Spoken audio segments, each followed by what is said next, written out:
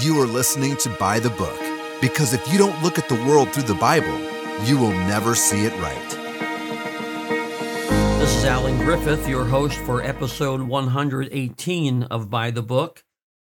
We have been spending time these last few episodes talking about what I would call enduring principles to guide our life as Christians. God doesn't give us direct instruction about every single circumstance in life. Sometimes we wish He would. There are times when we say, I don't know what God wants me to do. I do not know what I should do. And when we don't have a particular verse we can go to, we fall back on some of the principles that He has given us. And they are extremely important. They take, I believe, a great deal of thought, a great deal of contemplation. What does it mean if I'm going to follow this principle and apply this principle to my life? Now, some of the principles are more promises than anything else, and that's wonderful because often we simply fall back on the promises of God. We don't have any answers when God tells us, and we haven't talked about it in an episode yet, but when God tells us, I will never leave you nor forsake you, sometimes we fall back on that. Many times people say, I don't feel like I'm close to God or God is close to me. Well, you fall back on an enduring principle, a promise from God. He will never leave us nor forsake us. And one of our episodes will give more attention to that. But some of the principles are challenges that are telling us how to live, how we should apply a principle to the various circumstances that we face in life. Well, we've talked about a few of them so far, and today I want to focus on the concept of glorifying God. And that's a basic for you and for me. That's something that, again, is worthy of our contemplation. What does that mean for me to glorify God? And then when I get into certain situations and I'm not sure what to do, I can fall back and say, well, will I glorify God if I say certain things, if I do certain things, if I go certain places? Will I glorify God? What does it mean to glorify? Well, it means to extol. It means to praise. It means to magnify. It means to lift up. And so here you and I are as Christians. I trust today you are a born-again Christian. If you're not, you need to come to know Jesus Christ as your Savior. But as Christians, we have to weigh those kinds of things out. Will this really magnify God? And if it won't magnify God, then I have to go a different direction. Now, let me invite you, if you have your Bible nearby, turn to 1 Corinthians chapter 6. Paul is in a discussion here about purity and the way we ought to live. And I'm going to look beginning in verse 13. Here's what he says. He says, meats for the belly, and the belly for meats. But God shall destroy both it and them. Now, listen to this. Now, the body is not for fornication, but for the Lord. Paul's going to go on here and talk about the need for purity in our lives, but he's doing that by getting us to focus on our body. I have a body. You have a body. What am I doing with this body? How do I treat it? How do I conduct it? How do I run my life through this body? And of course, all that I do is expressed through the body. Well, here's what he says. Number one, the body is not for fornication. That's a good statement, especially today.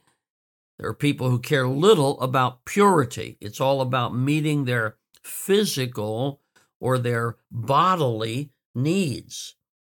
Paul says the body is not for fornication. And then he says, but for the Lord.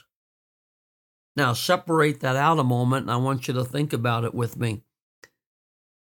The body is for the Lord. Your body is for the Lord.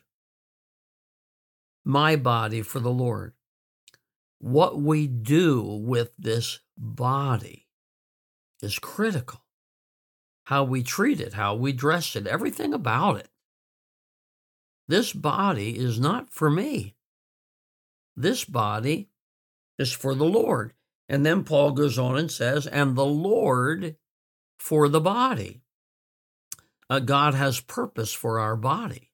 God has plans for our body. Someday our body will be raised from the dead. The body is very important. The body is very, very sacred. And sometimes people don't think about the body as sacred. They think about their inner being as being sacred, but their body, they don't seem to care much about it. Well, the body is not for us.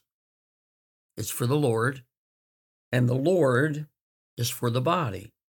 Verse 14 goes on, and God hath both raised up the Lord, he's raised up the Lord Jesus, and will also raise up us by his own power.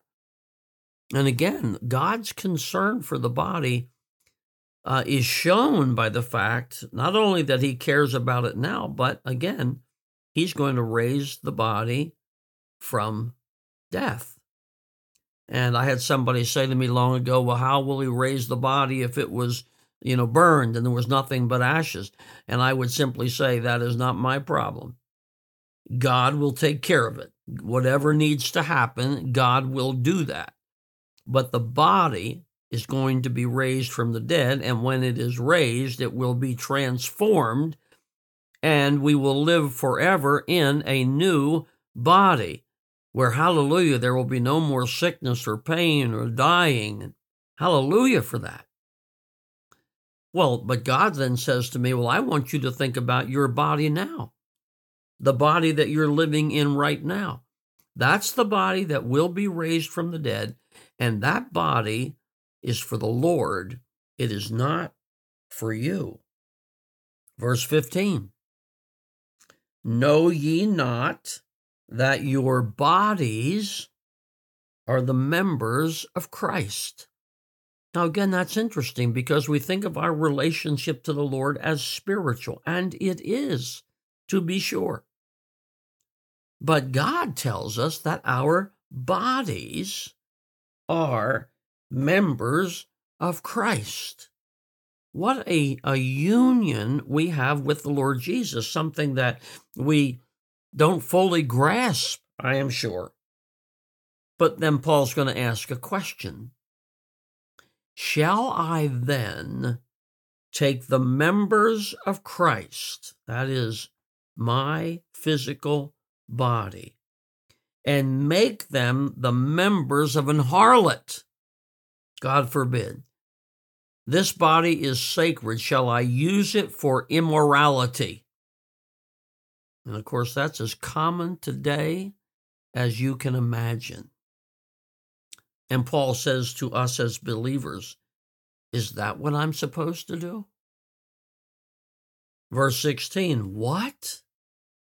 Know you not that he which is joined to an harlot is one body? Don't you understand the compromise, the adultery, if you will, that takes place when you are involved in immorality? For two, saith he, shall be one flesh. In other words, this immorality is a mockery of God and God's plan for us. Verse 17, but he that is joined unto the Lord is one spirit. What a union we have with him. So verse 18, flee fornication. Flee fornication. Don't get involved. If you're single, don't get involved with impurity and immorality. And certainly if you're married, don't get involved in adulterous relationships. Flee it. Run from it. Every sin that a man doeth is without the body, but he that committeth fornication sinneth against his own body. Now, all of that leading up to the great principle that comes out of verses 19 and 20. And I want you to think about it. I want you to ponder it. Verse 19 says, what? Know you not? Don't you know that your body is the temple of the Holy Ghost, which is in you? You know, when I got saved, I didn't have the slightest idea what was happening, and you probably didn't either when you got saved. The night I got saved, I came under conviction that I was lost. I was on my way to hell, and I needed a Savior, and the church wasn't going to do it. I've told you before, I was a Roman Catholic altar boy, and I realized that night that was not it. I needed Christ to save me, to forgive me, to change me. And so I trusted Christ as my Savior that night, and my life changed. But I'm not sure how long it was before I came to understand some of the fullness of this salvation that we have. And I don't know how long it was before somebody taught me that the night I got saved, the Holy Spirit of God entered into me. And the night you got saved, the Holy Spirit of God entered into you. Now, as you know, in Old Testament times, God took up residence and manifested his presence first in the tabernacle and then in the temple. But God doesn't dwell in buildings anymore. Now God takes up personal residence in people. That's incredible. And what Paul is getting at is that truth should affect the way we view ourselves, the way we view our life, the way we view our purpose as a Christian. He said, don't you understand that the Holy Spirit of God indwells you? He lives in you. He's not taking up residence in buildings. He's taking up residence in people. Now, personally, I believe when we go into the church building, there should be a certain consideration for the fact that we have come together to worship the Lord. But, and I want to be careful, but sometimes we refer to the church building as the house of God. It is not. You are the house of God. I am the house of God.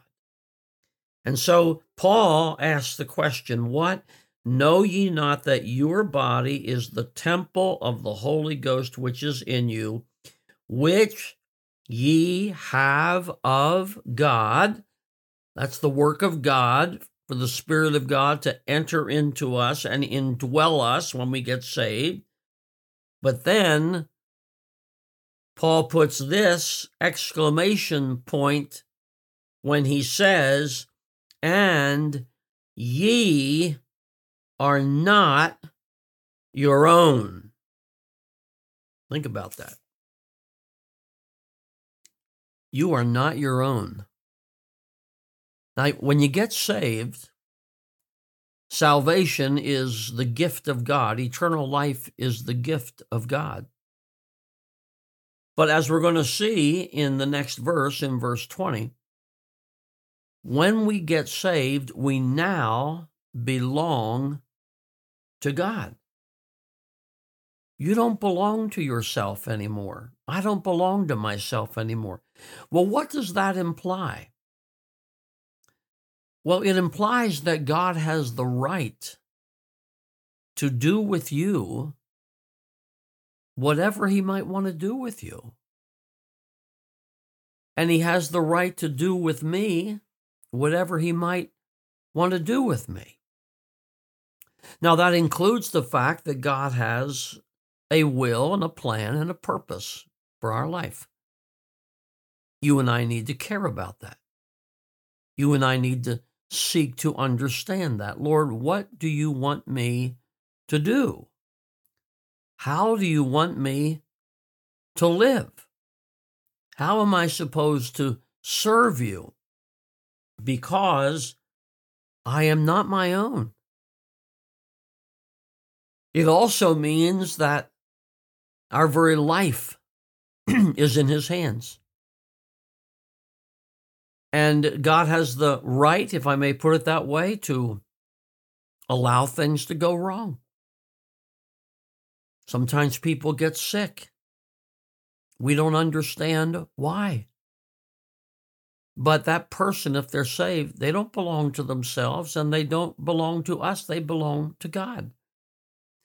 And God's purposes are eternal.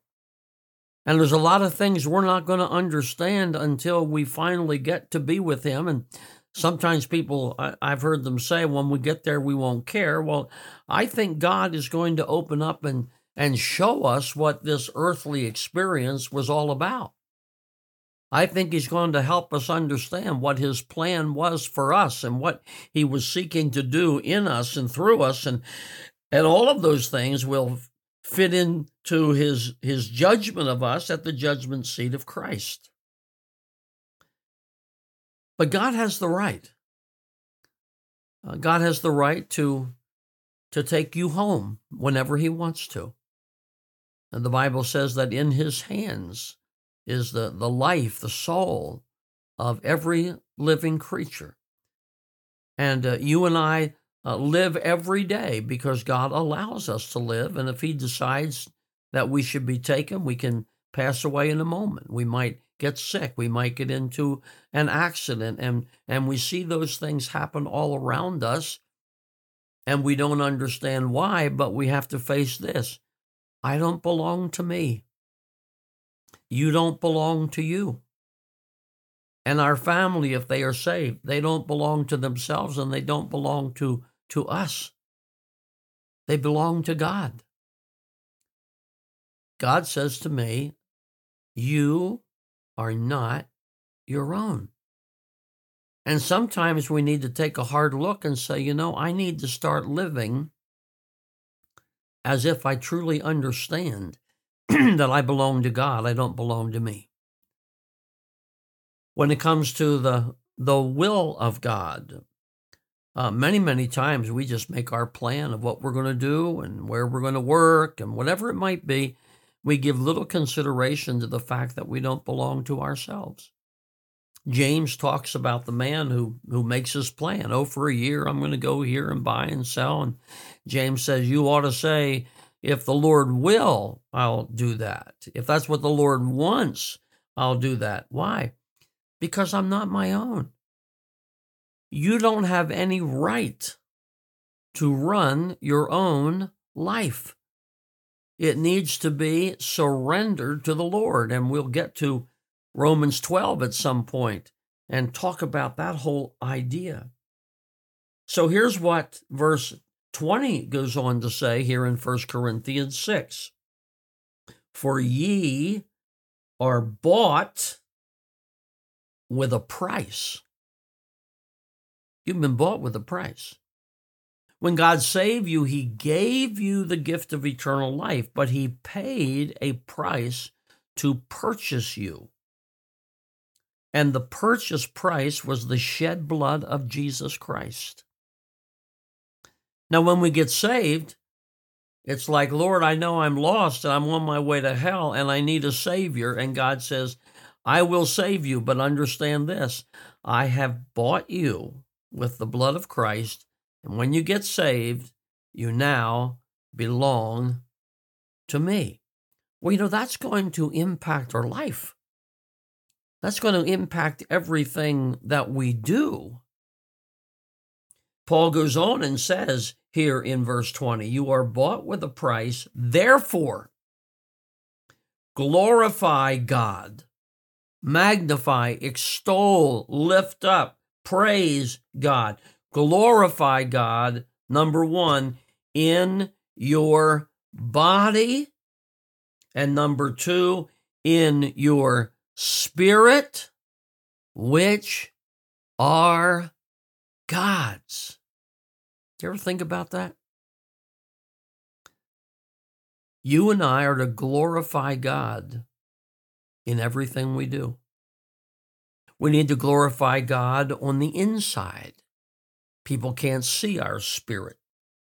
People can't see our inner workings. They don't know what we're thinking or contemplating or dwelling on. They don't know. God says, I want you to glorify me on the inside. And then he says, I want you to glorify me on the outside. Think of some of the challenges. 1 Corinthians chapter 10, of course, in verse 31, makes it as clear as any place in Scripture.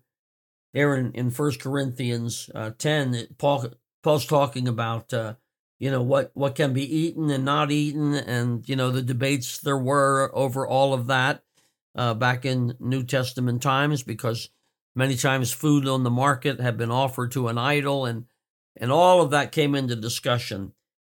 So Paul gives kind of a closing challenge to that discussion when he says in verse 31, whether therefore ye eat or drink or whatsoever you do, do all to the glory of God. Do we think about that? Do we think about that? Now, I don't want to raise the issue of alcohol too broadly here, but not too long ago, I wrote in Facebook articles on alcohol and got into discussions with people. And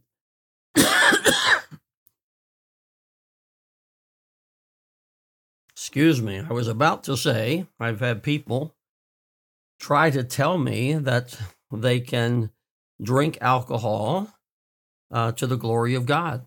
Well, I just don't think you can do it.